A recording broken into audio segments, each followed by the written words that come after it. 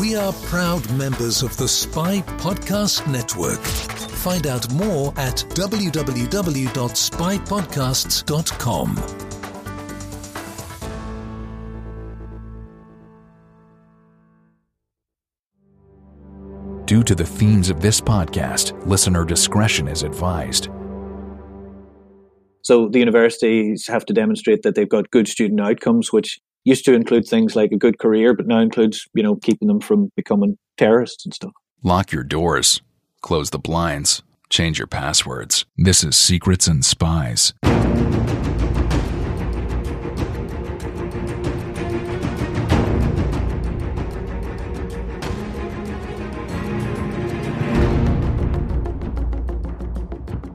Secrets and Spies is a podcast that dives into the world of espionage, terrorism, geopolitics, and intrigue. This podcast is produced and hosted by Chris Carr. On today's podcast, I'm joined by Catherine McGlynn and Sean McDade, and we discuss their book and research on radicalisation and counter-radicalisation in higher education. Just before we begin, we now have a YouTube channel. I've been threatening it for a while, and now we have it. So please follow the link below in the show notes and subscribe to our YouTube channel. On there are video versions of the podcast. So if you like to see a squiggly line with your interviews, you can now see a squiggly line on YouTube. If you wish to support the podcast, there are a few options for you. You can become a Patreon subscriber and directly support the show for £3 a month. We also have a merchandise store at Redbubble. We have cups, coasters, water bottles, and tote bags, all available on the Redbubble store. Also, if you enjoy this episode, please share it on social media among friends, family, colleagues, cohorts. And lastly, please leave a review on your podcast app. All reviews help the show get discovered by other people. Apple Podcasts in particular love reviews, and they really help this show get featured on the app. So please do leave a review. All the links are available in the show notes below. Thank you so much for your support, and without further ado, let's get going. The opinions expressed by guests on Secrets and Spies do not necessarily represent those of the producers and sponsors of this podcast.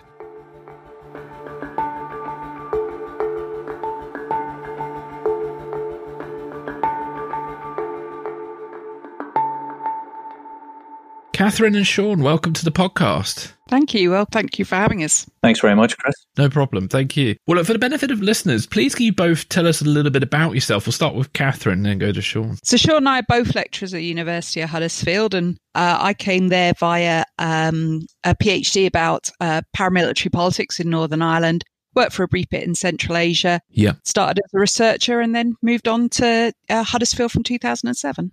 And I ended up at Huddersfield best part of 10 years ago after a stint as an historian, PhD in history from Queen's Belfast. And then I worked on the Hillsborough Independent Panel inquiry at the School of Law in Queen's as well. So then to Huddersfield, and the rest is history.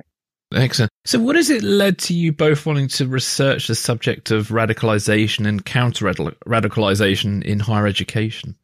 So we've had a long-standing interest in researching terrorism and political violence, which started for both of us with a focus on Northern Ireland. Yeah. We teach a terrorism module, and the actual project started out as something different. It started out as an interest in, generally, there are certain topics that students find very controversial and lecturers find very controversial. Terrorism contains a lot of them. Let's do a project about how to improve communication. And then just the Counterterrorism and Security Act kind of happened at the same time. And we were already interested in radicalisation. We thought this is a wonderful opportunity to bring these two together. There's so much debate about what this act is going to do. Let's actually find out how it is impacting upon people and what their experiences are. Fantastic. In 2015, as part of the UK government's Counterterrorism and Security Act, which is known as the CTSA, a legal duty was created that institutions such as universities had to have a due regard to prevent people from being drawn into terrorism. Now, on the surface, this sounds like a logical idea, but in practice, it's sort of far more complicated. So can you give us an overview of what this sort of prevent duty is? Yeah, the prevent duty comes out in the context of the conflict in Syria, wouldn't you say, Sean? Yeah, absolutely. The backdrop to this is the declaration of the caliphate by Abu Bakr al-Baghdadi at Mosul. This and the subsequent, if you like, issue with people going to Syria as part of their perceived obligations in that regard was a huge, if you like, concern for policymakers. And the question of radicalisation had already been hardwired into UK security policy. And the Counterterrorism Security Act then introduces this prevent duty. A range of public institutions had to have due regard to prevent people being drawn into terrorism. And that covered higher education, it covered further education, statutory education, and institutions like the NHS. So the responsibility, if you like, for keeping an eye potentially on people who might be drawn into violence became much wider legally than it had been for some time and kind of institutionalized. That necessitated organizations like universities then to have a policy and to have an audit trail to show that they were engaging with and complying with the prevent duty. Yeah. What kind of volume of people were sort of going out to join groups like ISIS? Well, there was a report by Richard Barrett in 2017, and the estimate in that report, if memory serves, was that there were about 800 people from the UK who had gone to Syria, about half of which had come back at the time of writing of the report. Now, of course, not all of those may have been people who fought, and that's the nature of those kinds of places. We don't know what everybody was doing there. Some people might have been involved in entirely legal activities. But the estimate, as far as I recall from that report by Barrett, was that there was approximately 800 people from the UK, about half of which had come back. Yeah, okay. So in government policy, radicalisation is essentially seen as a pathway to violent extremism. To complicate matters, there are two opposing views of the roots of radicalisation, one as the product of alienating circumstances and the other as a result of exposure to ideologies deemed extremist. Can you talk to us about the concept of radicalisation, how it informs counterterrorism policy, and the debates around linking radicalisation to violent extremism? Okay, we've always talked generally in the idea of radicals and radicalisation, but the concept as we're talking about it now is really a kind of product of the sort of post 9/11 world, and really develops in Europe as well a few years after, with attacks taking place in Madrid and London as a key way of saying this is what causes terrorism, and so therefore countering it would counter terrorism. And regardless of what approach you take, at heart is the idea that lots of people will be attracted to ideas. These ideas may not necessarily be extreme. People who get attracted into extremist circles around those ideas may not necessarily be violent. And then as you keep moving further along the path, the likelihood of engaging in violence increases. So if you were to catch people at an early step along this pathway, and pathways, funnels, staircases, these are the common metaphors that come up. If you caught people early, then the benefits would not just be for victims who are never victims, but for these people themselves. Their lives would be much better. And as you say, there's these two versions, a means-based version that poverty, alienation, racism, these are the kind of things that will drive people, push factors. And then a values-based explanation that there are certain ideological swirls around communities that are likely to create values that may make people vulnerable to extremism. The big focus was Islam and Islamism. Over time, increasingly, the focus has incorporated the far right.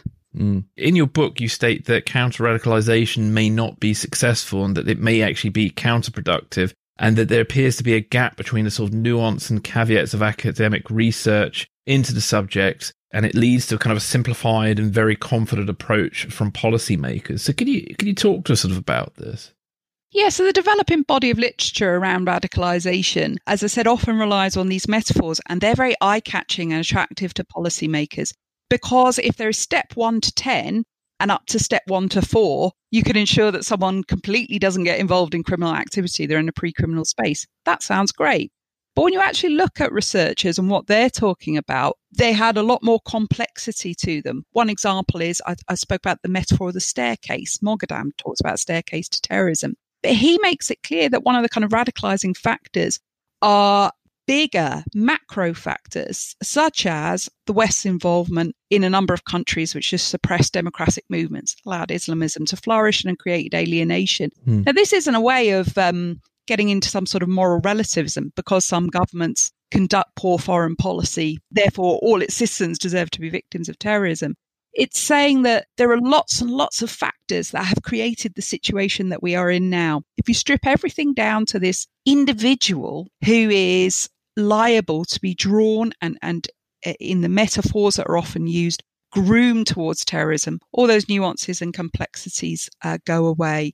It doesn't take into account the fact that nobody is yet to actually discover and establish a set of case studies that demonstrate this direct pathway to terrorism.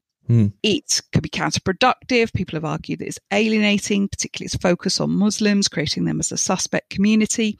And it reflects a general criticism of a lot of modern counterterrorism, that they ignore older things that were learned during previous terrorist campaigns, saying everything is new and brand new and we need this brand new solution. And particularly in the UK context, the argument of, well, there's been a long-standing conflict here involving Northern Ireland, and we don't seem to have learnt lessons there to apply to this now. And indeed, everything we're talking about today, radicalisation, the prevent duty, does not actually apply to Northern Ireland. And is there a reason to why it doesn't apply to Northern Ireland, do we think? Yeah, there's an acceptance for the British government that this is not about the stories that we tell about why people get involved in Islamist and far-right activity. They accept historical roots. For example, the Conservatives have generally been very values-based in their approach to radicalisation, but they've long accepted means-based explanations for conflict in Northern Ireland, that the violence takes place particularly in areas of social deprivation. But also it's about what a lot of the promotion and the cure for radicalisation is. One of it is the promotion of fundamental British values. And if you want to rock up to a nationalist area in Northern Ireland and start promoting fundamental British values, well, have the time of your life, my friend. But I think everybody would agree that it might be a little bit of a non-starter as a policy. But it is largely because the focus was so strongly on Islamism as well that everything kind of fell away. It took a long time before far-right ideology was acknowledged, although it has to be stressed, it is now seen as central to the strategy and the project. Yeah, I think it's important to note that in the context of Great Britain, Islamist and far-right ideologies are very much fringe phenomena, whereas in Northern Ireland, it mightn't be all that fringe to hold nationalist, very fervently nationalist or very fervently unionist views. And I think we're into questions of numbers here.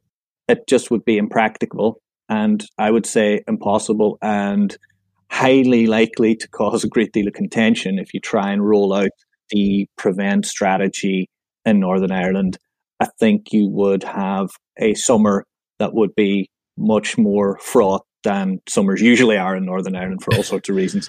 Yeah. And just quickly, obviously the Prevent programme sort of started with New Labour and it went through to the coalition government, and it's been through, am I right in counting, 2 Conservative governments since the coalition? I've lost track now. But yeah, has it changed much over those sort of periods?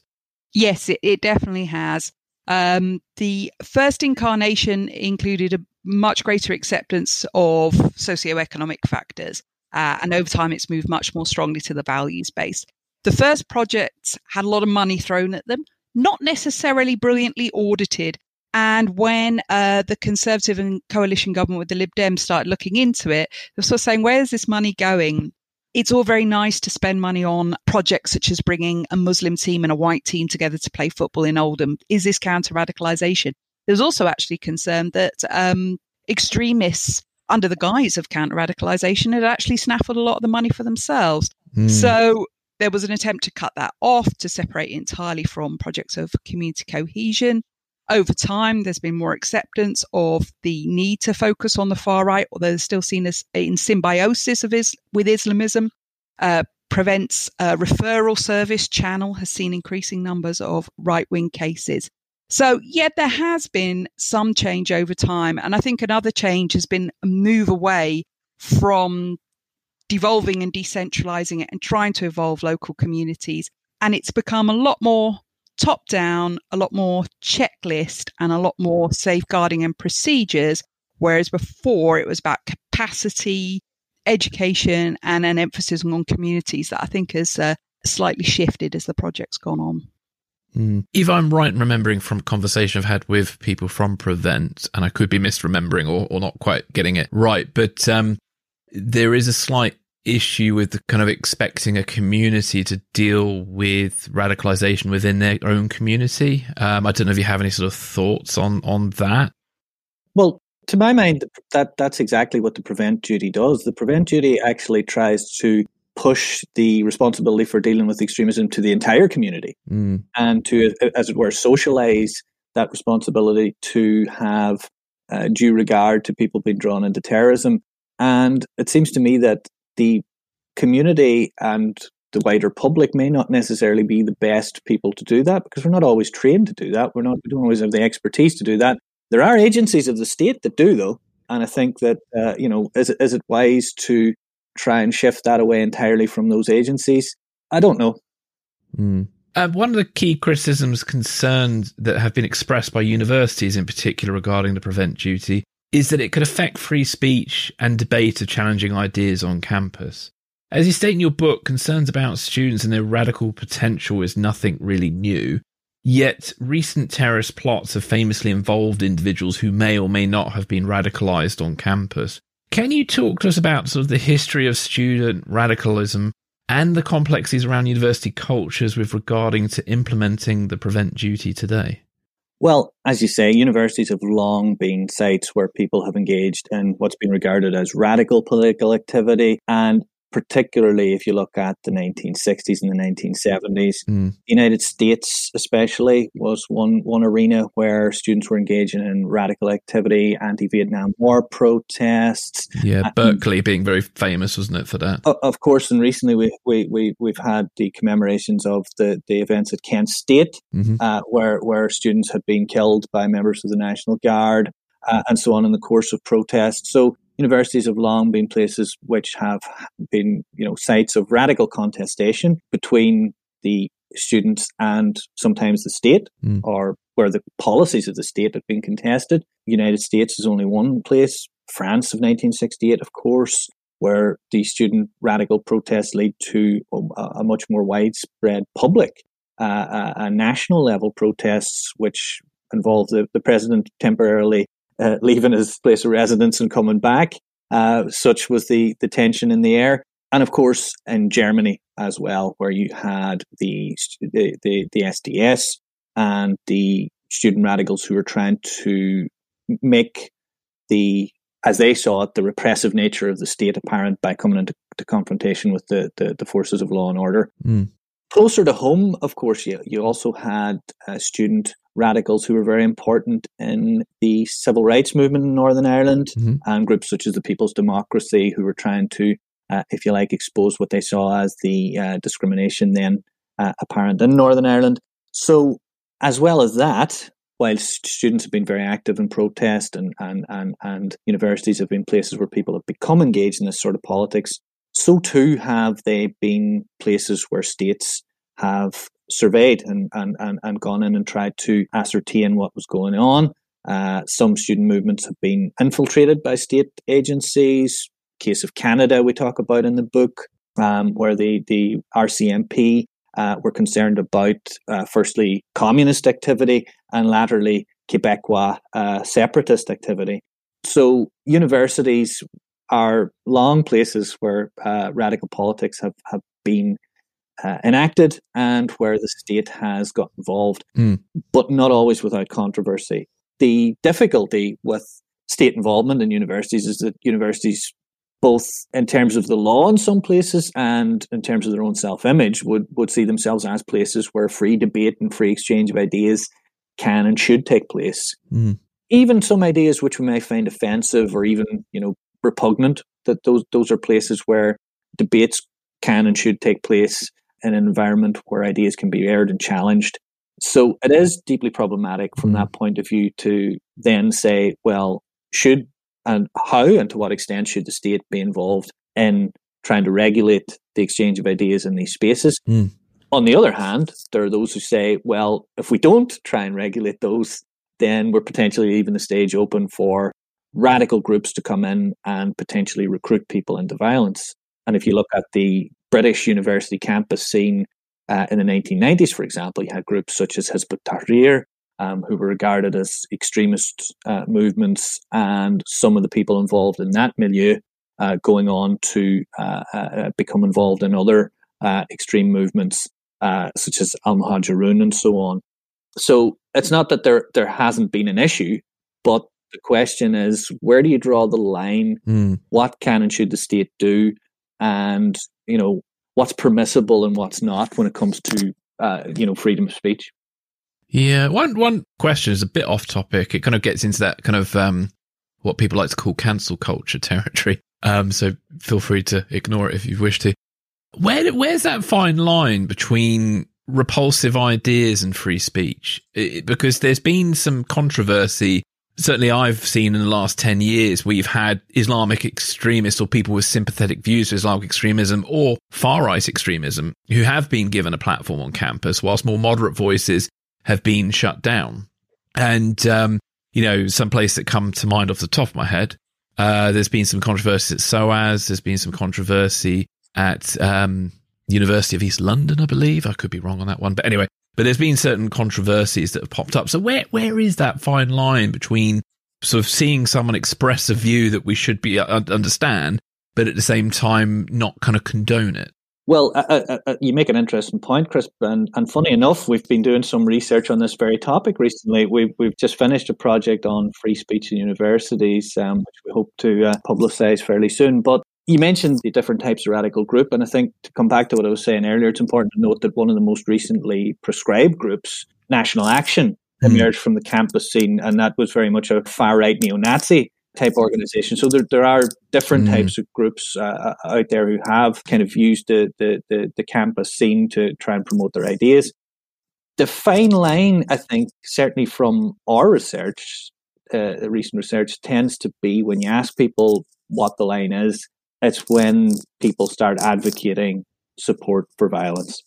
And that's where people generally see the line. Most people don't want to see people offended. Most people go out of their way not to offend people, and they try and maybe regulate their speech to ensure that they're pretty inclusive of their peers, as probably most people in society do. But the absolute line for most people is the advocacy of violence. And I think, there are some people who have spoken who I think are aware of that, and they definitely make sure they put a kind of what I would call reasonable spin on their points of view. But it's a difficult one, isn't it? Because it's very hard to sort of navigate that. But I think, obviously advocating violence is definitely the line, isn't it? Is there anything yours to add to that, Catherine? Well, just to say, it's interesting in the light of the fact that there is a proposed new bill about freedom of speech at university, and the government, on the one hand, is sort of pushing this idea that universities are these arenas, the cliche of snowflake students, all that kind of thing. And then on the other hand, has, through the Prevent Duty, created a framework at which the tension between what's extremism and violent extremism is hard to navigate. If you actually look at the amount of legislation around free speech for universities, in proposed addition to the new legislation and the Prevent Duty, there's long-standing commitments to protect freedom of speech. There's a whole host of malicious communications and other legislative issues, and also the Equality Act, which requires universities and all public institutions not just to respect people's protected characteristics, but to foster good relations between them. So universities don't always get it right, I think it's worth saying. And that line, as you say, can be hard to draw. But I'm wondering if new legislation in the midst of a thicket of legislation that grows around universities is really the answer. Yeah, it's a good question. And I think with universities, one thing I appreciate is at least the institutions are thinking about these things, aren't they? And it seems to be an environment where people do care about free speech. So that's one ray of hope, I suppose, in this complexity. Well, they're certainly thinking about more than those who've been pushing the legislation. You saw Michelle Donnellan, the university's minister, completely stuff her communications on the first day by essentially going, yeah, Holocaust denial will be absolutely fine. And then having to backtrack like, no, it's not. But Holocaust denial is, of course, not illegal in this country. I think a lot of it is about the question of what is a university for, and the kind of people who are sort of pushing entirely on free speech, which I completely respect and support. I'd see myself as a free speech advocate, including of very offensive and unpleasant things to hear. They tend to sort of see it all in this kind of very bland marketplace of ideas. All these kind of sort of issues will come out. But there's another perspective on universities, which is universities are seats of reasoned learning and knowledge. And not every opinion is based on the rigour and quality that deserves to appear in a university setting. And by making it appear in a university setting, you are giving people credibility. And you are giving credibility to ideas that can be dismissed and picked apart in 5 minutes flat. So the government and other people have to get straight in their head this massive, much bigger question that we're all struggling to answer in the 21st century is, what are universities for? Yeah. One thought just crossed into my mind again, sorry. With controversial speakers issue, a lot of the time the controversial speakers are usually invited by a particular student group. So I don't know whether honestly, it's been a long time since I've been at university. Is there, and I must admit, I wasn't booking any speakers. So is there like a centralization, if that's the right way, or standardization of how one books a speaker and a kind of process to determine whether they are a Holocaust denier or, I don't know, or want to stone gays to death or something horrific like that? Is there some sort of process that they have to go through now when booking someone? The Prevent duty, one of the things it requires is the vetting of speakers. So if you were to come onto campus and talk about your podcast, we would put that through the process, even though we don't think that you're liable to come on and say something that would fall into that category. So kind of everything goes through that mill. There is a complication, though, which is people sort of talk about universities, but universities are one thing, student unions are another. Well, yeah. And they are not subject to the same legal conditions. And the students' unions ultimately answer to the Charity Commission and charitable frameworks and regulations. And this has become a tension within Prevent, which the Prevent duty applies directly to the university. But I think Sean would agree with me. It's a different picture in terms of what it actually can reach in terms of the student union. And that's been a little bit of an anomaly. Yeah, absolutely. And one of the phrases we use in the book is the tick box approach. And that came out of the research that we've done. And for things like the vetting of external speakers, there's generally speaking a bit of a tick box approach. It's like, sort of a very light vetting form. Has Chris ever expressed any extremist views or blah, blah, blah. And, it's a tick no. I'm not saying there's a huge invasion or a kind of constraint on freedom of speech, but you do have to tick the box. Do you tell us a bit more about that? What's the word I want? Sort of division, I suppose, between student union, because I find it really interesting because obviously I have seen on campus protests against Prevent from student groups, and there seems to be, and this might sound patronising, so I apologise to any people who's listening who thinks I'm about to say something that sounds really patronising. I sometimes think that younger people, and I used to be a young person once, believe it or not so much now, but that younger people don't always sort of get the complexity of the issue and also, I suppose, the duty of law enforcement and the state to actually at least try and do something about extremism and extremist views on campus. And so I tend to notice a lot of student groups tend to kind of just take a very anti-government approach to things, saying, oh, the government involved, this is terrible. I don't know if you have any thoughts on that ramble there, but... Well, interestingly, the National Union of Students and our union, the UCU, have been allied in this Student Not Suspects campaign and have disliked particularly the idea that for Muslim students in particular, this sense that campus might be a place that you would be surveilled. So they've had that kind of issue and been very focused on it. On the other hand, a lot of the kind of sort of free speech debate has been about no platforming. And there are a range of issues that wouldn't fall into this extremist bracket that have been very controversial about whether people are allowed to talk or not. But if you actually look at the NUS's official no platforming, it's groups who wouldn't be allowed to come speak on campus anyway because of the Prevent duty. And they've had a long-standing ban on the far right, but also a number of Islamist extremist groups are officially no platform by the NUS as a whole. So on the one hand, you might say, well, actually, there's not that much tension in the issues of speaking around Prevent. But for the NUS, it's seeing themselves as advocates for students, being on the kind of receiving end of this.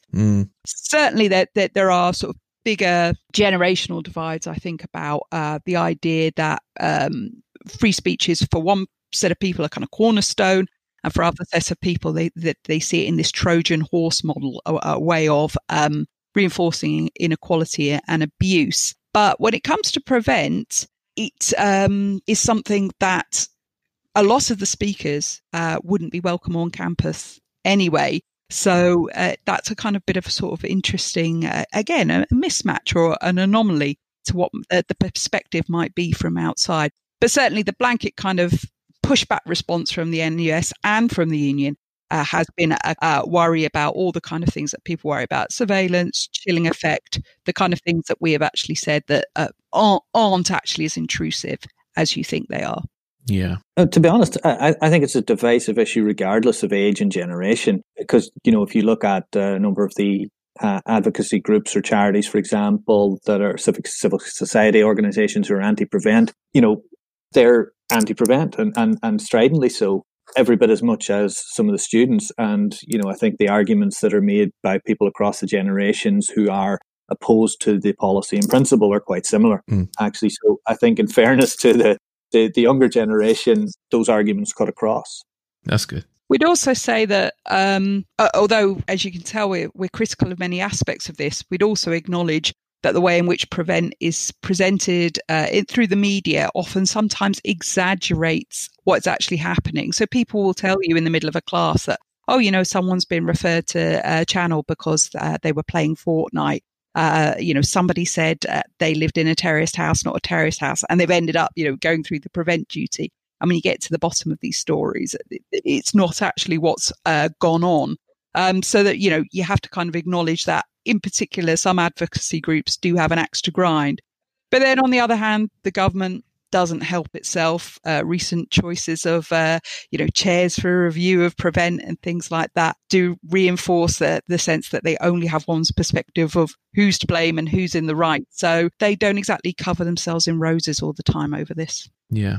Yeah, I think people who work in Prevent, some of the time, some of their concerns are that, this misrepresentation of the policy is, if you like, being carried out sometimes perhaps in bad faith by people who are intractably opposed to it anyway. They're not that, or at least sometimes the claim is that they're not really interested in objective fact, that they're trying to spin this their particular way. So I think that's probably why those who are for Prevent and maybe work in it are aggrieved by this sort of thing. I mean, to be fair to some Prevent practitioners, there are certain groups like Cage, for example, who have mounted many a campaign to kind of undermine the Prevent strategy. And unfortunately, I've seen certain Cage members being invited onto campus without any acknowledgement of the controversy around that group. Well, I'd agree with that. And, people will often be very hostile of another organisation called MEND. But, MEND have also actually given training to police services. It's not just student unions who have brought them in. So, but I mean, you had William Balday on your programme, and he was audibly gnashing his teeth about Cage having unseated the appointed reviewer for Prevent. But Cage would never have got within a million years of doing that if the whole appointment process and his first initial announcements, which were essentially, Prevent's great, prove me wrong.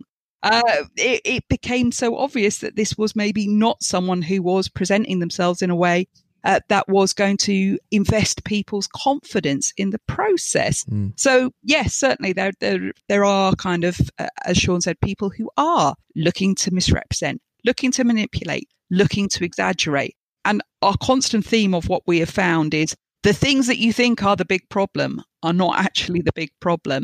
But by the same token, you have to think about why these things get traction. And it's not just people's naivety. Often mistakes have been made. And we have to learn from these mistakes. So, yeah, definitely.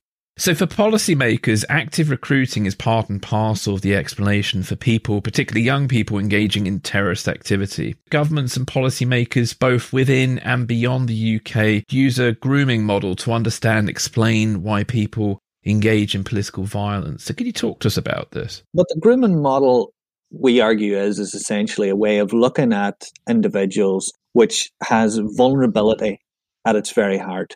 And so the individual is seen as potentially vulnerable to engagement in terrorism. And as the prevent duty and prevent has become more widespread, it's kind of almost as if all individuals are potentially vulnerable to become engaged, firstly in extremist thought and then perhaps potentially in extremist action. Whereas in the past, if we look at other conflicts or even the conflict in Northern Ireland, people weren't necessarily seen in those terms. There was a lot more emphasis on individual agency. As Catherine said earlier, these sort of means-based or structural factors, why people maybe got engaged in conflict in the first instance. Whereas now the emphasis is on individual vulnerability and the notion of this nefarious recruiter sat in a dark room with all sorts of messaging platforms trying to say, come and join us. It's great here. We have the answers. We know how terrible things are in your life. And the person just going further and further down that rabbit hole. And the entire policy is premised on this notion. I mean, vulnerability is at the heart of prevent, and the prevent duty training, which people get, is all based around these potential factors which might make people vulnerable to extremism or potentially being drawn into terrorism. And we would see that as a shift in the ways in which these things are thought about over time. Excellent. Catherine, is there anything you want to add to that? Yeah, just that it often borrows from the language of child sex exploitation. And a whole framework has been set up to identify victims of sexual exploitation. And the grooming model very, very much draws on that. And it focuses very much on personal circumstances and weakness and vulnerability. If you watch the training packages, for example, they will pinpoint a young man whose parents are divorcing and he's doing badly at school. And he goes to football without a male authority figure. Nice Tony, I believe is called in the prevent package, sidles up to him, want to be a man, want to hang out with us, want to have a few pints. And lo and behold, before he knows it, he's a Nazi. But when the school spot him, step in, and his uncle starts taking him to football, it all gets better again. So it doesn't really kind of engage in anything beyond that level of the individual. And it very much focuses us on this idea that certain people are very limited in their agency and are liable to fall for this kind of material. The prevent duty applies to a range of public bodies, from statutory education to prisons to the NHS, as well as higher education institutions. This marks a ramping up of involvement from the government, which, despite a change in party makeup, has never been happy with the level of engagement from universities. So can you sort of talk to us about this? Yeah, so universities have been identified quite early on at what's called, quote unquote, radicalising locations.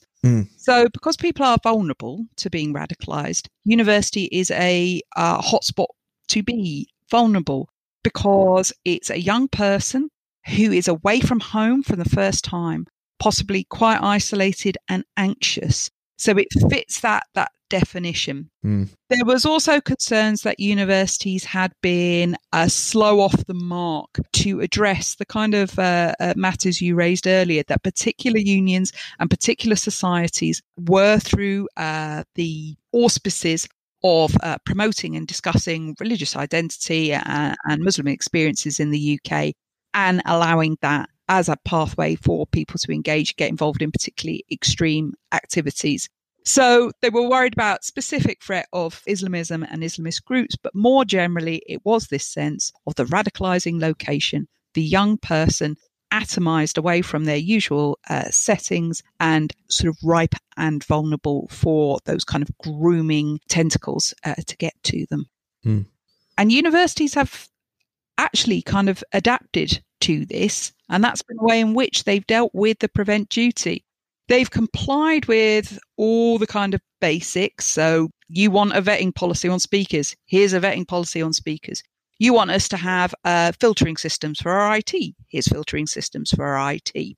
But safeguarding and vulnerability has, for the universities, been the way around the more controversial stuff. The potential threats to freedom of speech, the idea that particular groups might be surveilled. If you say this is just a health and well-being issue, And this is what universities have done. They've integrated it into their safeguarding policies, safeguarding policies that were originally designed for students who were going out to work in health professional capacities. If you do that, you create everybody as potentially vulnerable. It therefore cannot be accused of racism or any other form of discrimination. There's a nice set of policies already up there. There's already health and well-being people there. And so universities who really, really resisted the prevent duty, vice-chancellors were very united. There were campaigns. They advocated and lobbied politicians who spoke on their behalf. Once it came in, they dealt with it by, let's deal with this as at the bare minimum level. Let's comply. If there's something they're not required to do, unlike schools, they're not required to promote fundamental British values, so they don't. We won't bother, but we will subsume everything into safeguarding. And from our perspective, that is the actual problem. And it's a problem for universities generally, the continued infantilization of the student body, the idea of the university as a kind of consumerist, passively absorbed experience. And now everybody is a vulnerable soul who must be protected by the university. That's how governance has dealt with it. And we can see why. It's logical and practical, but for us, it's the real problem. Okay. Sean, is there anything you want to add to that? Yeah, no, I think the question of the continued marketization of higher education is an important one, because the student as consumer, the university is therefore responsible for what's called the student outcomes, and these are sometimes put into metric tables and so on. So the universities have to demonstrate that they've got good student outcomes, which used to include things like a good career, but now includes, keeping them from becoming terrorists and stuff. Yeah. Sorry, it's just I don't know why it made me laugh, but well, because it's ridiculous. Yeah. No, it is difficult. You mentioned earlier about, so we talk a bit about the idea of surveillance on particular groups and how that kind of falls into sort of racism and stuff. And I remember many years ago, I had a chat with a former special branch person and police officer, and I have this whole hobby. If I meet anybody socially who happens to be in the police or special branch or anything like that, I'm always sort of grilling them a bit because I just want to know what I can. What circles are you running in that you're always running into special branch? Oh, not that many. I have I have something called a spy dial where I can go anywhere, and within about half an hour I will accidentally meet somebody who has some vague connection to the intelligence services. So I'm a magnet for this sort of stuff, which leads to very interesting conversations. So I remember this guy I spoke to, he talked about how focus literally shifts from one group to another depending on the perceived threat. So he said, with regards to Islamic extremism, the reason the focus is because of sort of 9/11. This was actually pre-ISIS, this conversation. So it was 9/11 and Al-Qaeda. And he said, obviously, before it was Northern Ireland because of the IRA. So threats change. For all we know, 10 years' time, there might be some, I don't know, group from Italy or something that, I don't know, and suddenly Italians become suspect or something. So how does one deal with a threat that unfortunately does sort of fall into a particular ideology that can be perceived as racist, but it's still a genuine threat that needs to be looked at? How do we deal with that? Well, I think first off, it is a genuine threat. And sometimes the way people talk about when they get into the critique of Prevent, you would think that there was no threat at all. You do sometimes have to say, things have happened. These attacks are real. But some sort of response within debate, particularly about the debate of the Prevent duty, Greer and Bell are probably the people who've kind of been most focused on this. Or sort of say, yes, Prevent had a very strong headcount focus, and Prevent priority areas, despite being presented in different terms, are largely census-based. That hasn't really been quite helpful in identifying the fact that many people have been converts to the cause. So when you're talking about it in ideology and ideological terms, that's not quite the same time as talking about it in religious terms. But at least when something is a clear ideology, you can begin to see the logic and substance of that. Where Prevent, I think, is struggling now is that they are straying into areas that don't actually neatly fit the ideological boxes anymore. This Islamism, this is the far right. The words we heard in talking with people in law enforcement recently and reading about the topic more widely is pick and mix. People who are potential threats of violence, who may be swinging from an Al-Qaeda training manual to the deepest, darkest QAnon sort of chat within the space of 5 minutes. The question about incel violence, and are incels terrorists? And if so, what is their ideology? And how does that fit into a wider sort of issue of misogyny? So yes, you can say, well, when there is a particular group, you will have to look at that particular group. And there is substance to that, albeit possibly not in the massively ham-fisted way that has occurred a lot of the time here. But now Prevent is straying again down the path because of vulnerability and well-being into that sort of long sort of debated issue about, particularly when we look at lone wolves, where are we talking about terrorism? Where are we talking about mental health? Is this ideological at all? So those tools are not going to be fit for those pathways. And yet that is what they are possibly moving towards.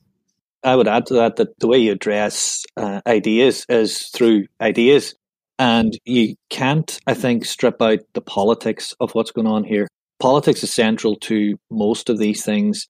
But if we reduce everything to individual vulnerability, I think the politics could potentially get left out and you have a blind spot. That is, to my mind, where the risk lies. Yeah, excellent. Thank you for that. You conducted a series of interviews with volunteer focus groups looking at the concerns of implementing the Prevent Duty at universities. And you mentioned in your book that there are anxieties and concerns about both the utility and the theory underpinning the duty and its implementation. Because that was a mouthful, wasn't it? As well as concerns that the existence of a Prevent Duty could have a chilling effect on academic debate. Despite their concerns before the passing of the CTSA, universities have largely abided by their lawful duty. So can you talk to us about sort of your research methods and sort of findings in this area? Well, the student and staff that we spoke to, we conducted a range of focus groups with. So we spoke to 2 groups of students. One group which had studied terrorism and conflict-related topics and one which had not, to try and sort of control for any differences there in knowledge and whether or not those who had studied the topic had maybe a bit more insight on it or different opinions. And likewise with staff, we interviewed a group of staff who had taught these topics and those who had not. We picked up on a number of different themes within the book. So we analysed the focus group data using interpretative phenomenological analysis. And I'm impressed with myself that I was able to say that properly. It doesn't always work, I'll be honest with you. But yeah, this time was good.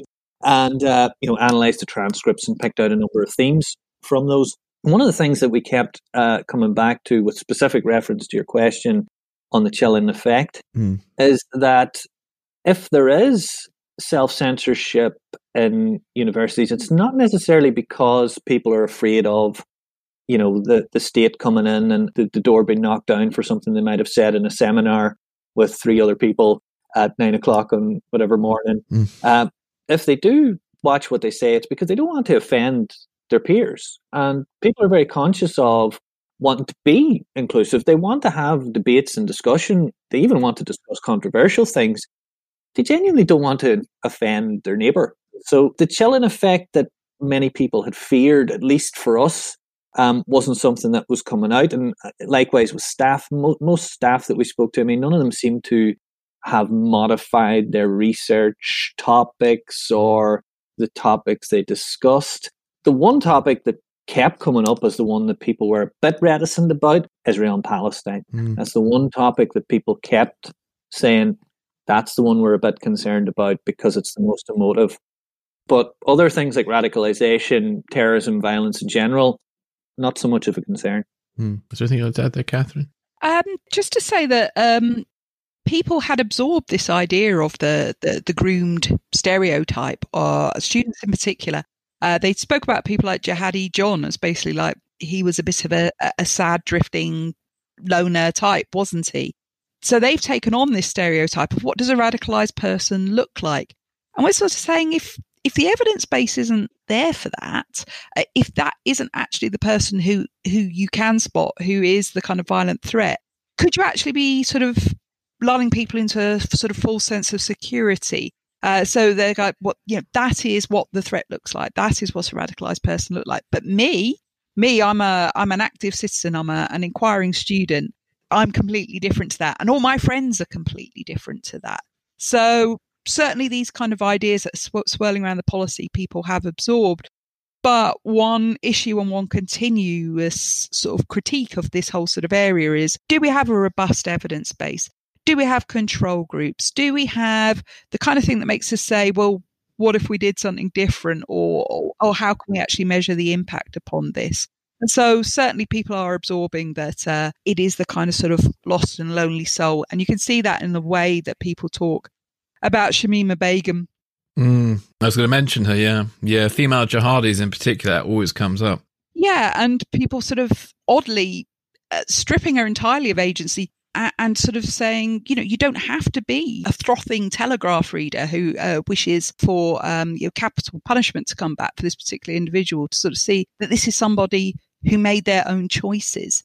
And yet we fall into this idea of sort of saying, complete without agency, completely vulnerable, completely groomed. And it's one thing we've sort of said in the book generally towards the end, which won't sort of get onto the conclusions because we'll deal with those later, but sort of if there are later violent attacks and universities have treated this all as a matter of health and well-being, do you think people are going to be impressed by that? Do you think people will be delighted to learn that there was concerns about this person and so we treated them with kid gloves and treated them as though they had no responsibility for this? But certainly the stereotype is out there and people are seeing that in their mind on campuses. That's what the threat is. Just on the point regarding the evidence base, I think it's important to note that the factors relating to vulnerability and the notion of these vulnerabilities comes from a quite limited sample from research that was originally carried out within the prisons and corrections system. And as I say, the sample there was limited to particular types of extremists, Islamist extremists, and some of that, the potential sample had, different backgrounds and didn't necessarily display those factors.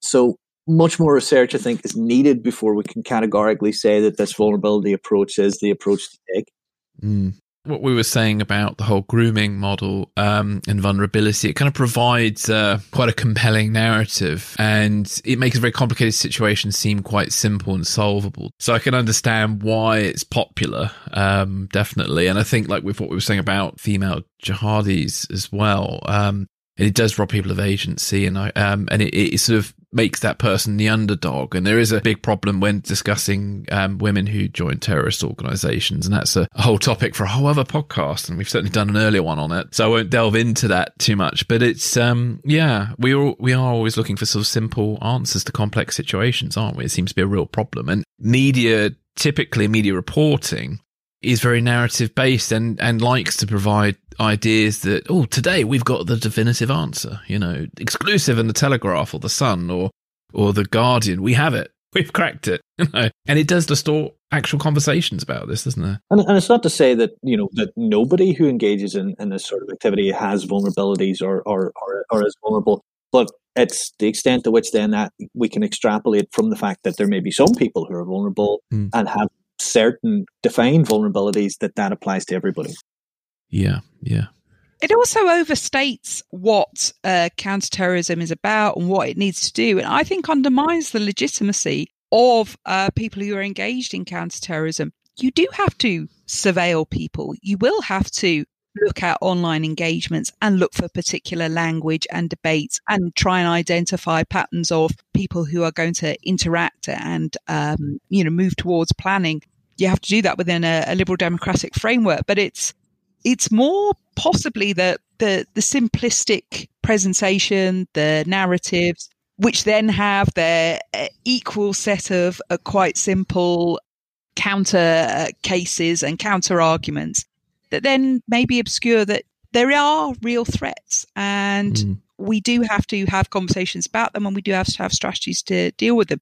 If we actually climb down from the idea that we have these big kind of overarching sort of goals within Prevent and just said, we're doing these things, we think they work, we're collecting and assessing the evidence as we went, might not be so glamorous, but it would be a fairer assessment. We're moving into conclusions and recommendations here. So, as we're saying, we're always looking for these sort of simple answers and stuff, and there isn't a simple answer. There's no singular answer to terrorism or counterterrorism or terrorism recruitment. So can you talk to us about sort of your final conclusions and your recommendations based on sort of your research into counterterrorism and its effectiveness?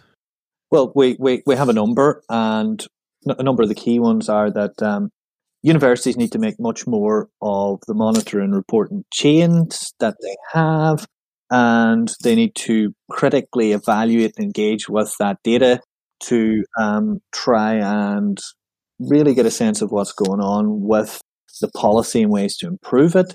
We would argue as well that institutions should collaborate internationally on these issues and share best practice, because universities ultimately their bread and butter is research and the generation of knowledge. So they should be at the forefront of trying to better understand policy and practice in this area. But essentially, one of the things that we do say is that policymakers need to disaggregate counter-extremism from counter-terrorism, because that's problematic. The extreme views are, they do need to be challenged. Equally, people who are security threats to the country need to be stopped from doing that. But joining these two together may not necessarily be the best way to do that, because it kind of blurs the line between, on the one hand, countering extremist ideas and countering a very discernible and real security threat.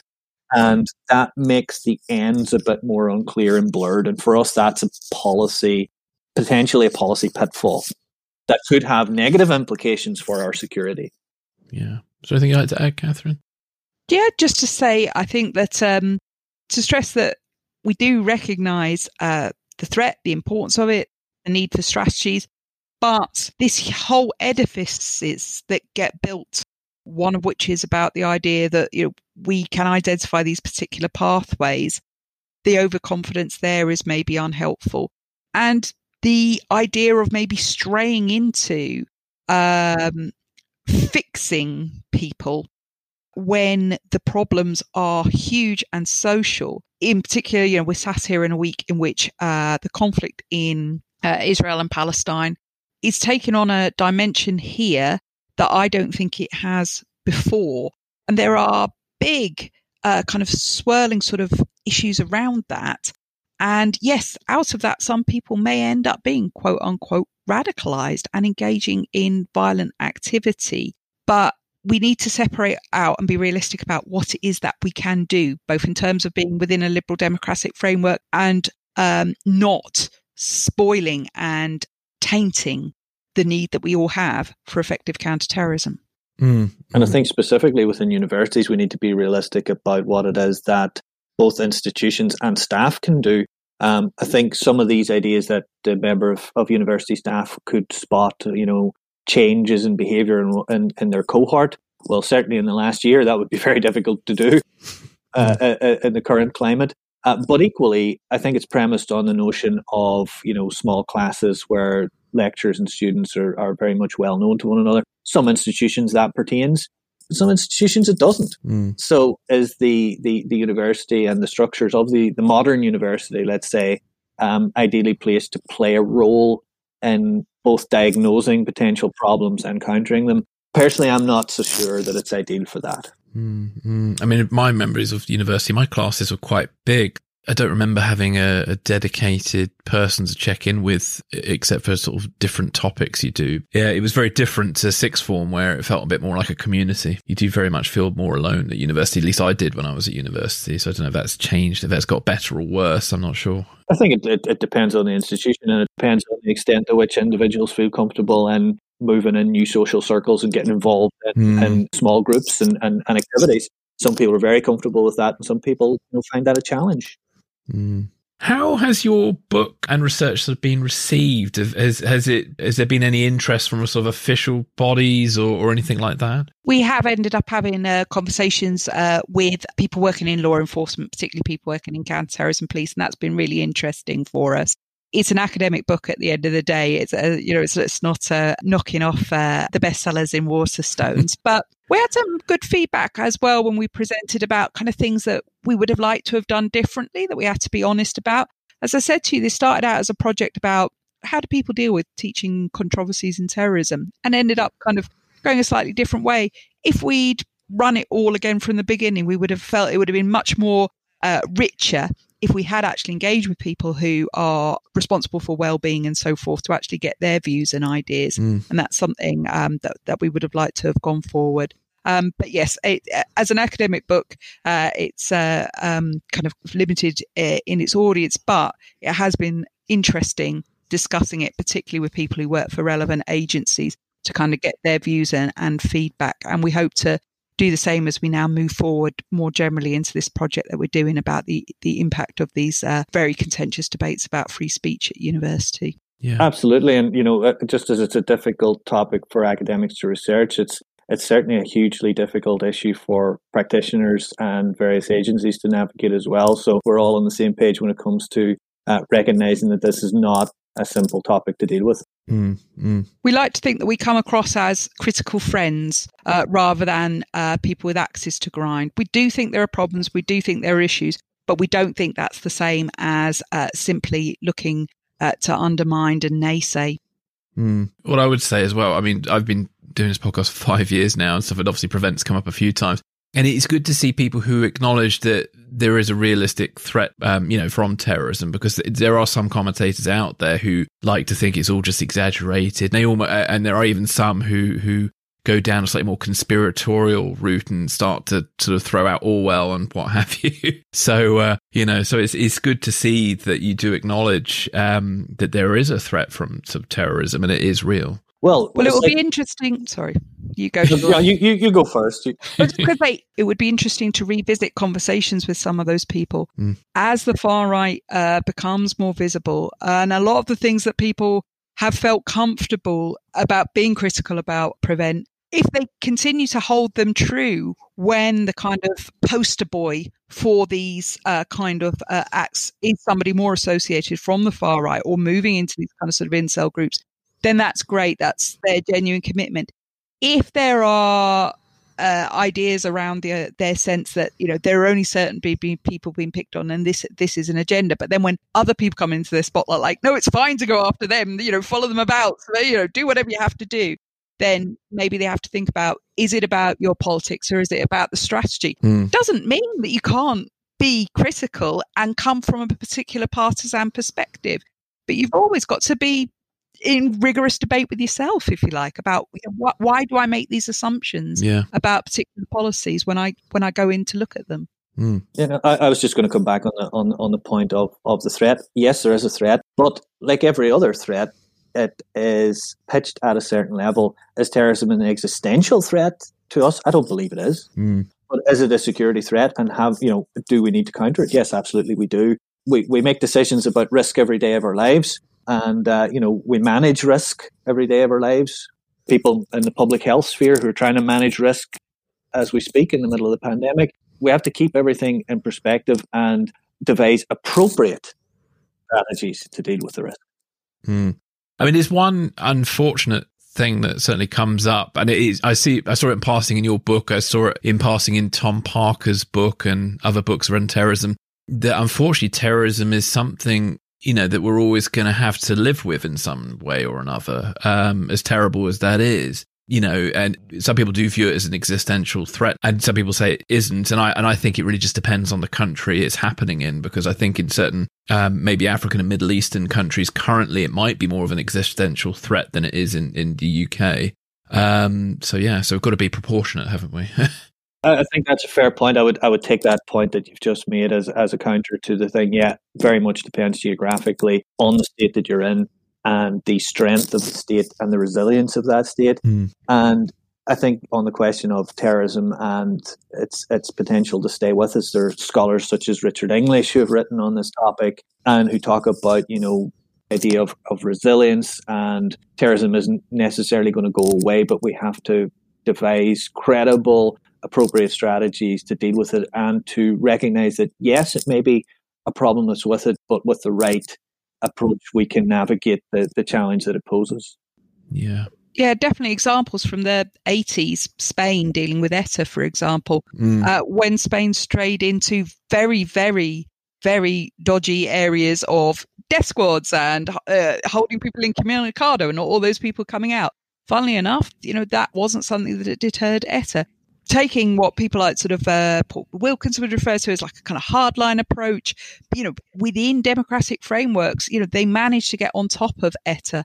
And with better intelligence, you saw fewer arrests, but you saw better arrests, including in the end, the entire leadership got rounded up on the edge of France.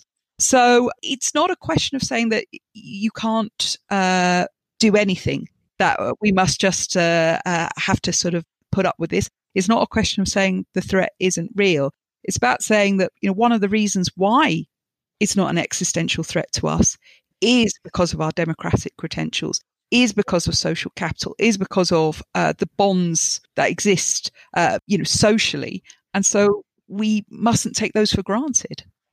Yeah, definitely.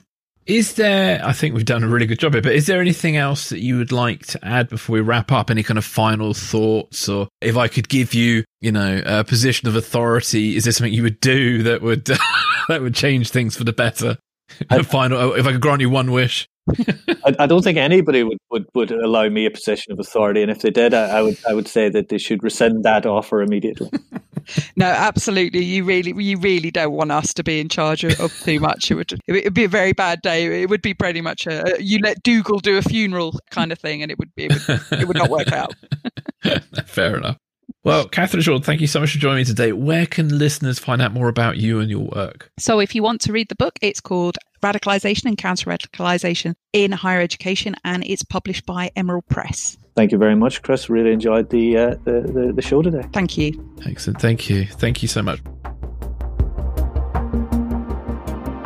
Thanks for listening. This is Secrets and Spies.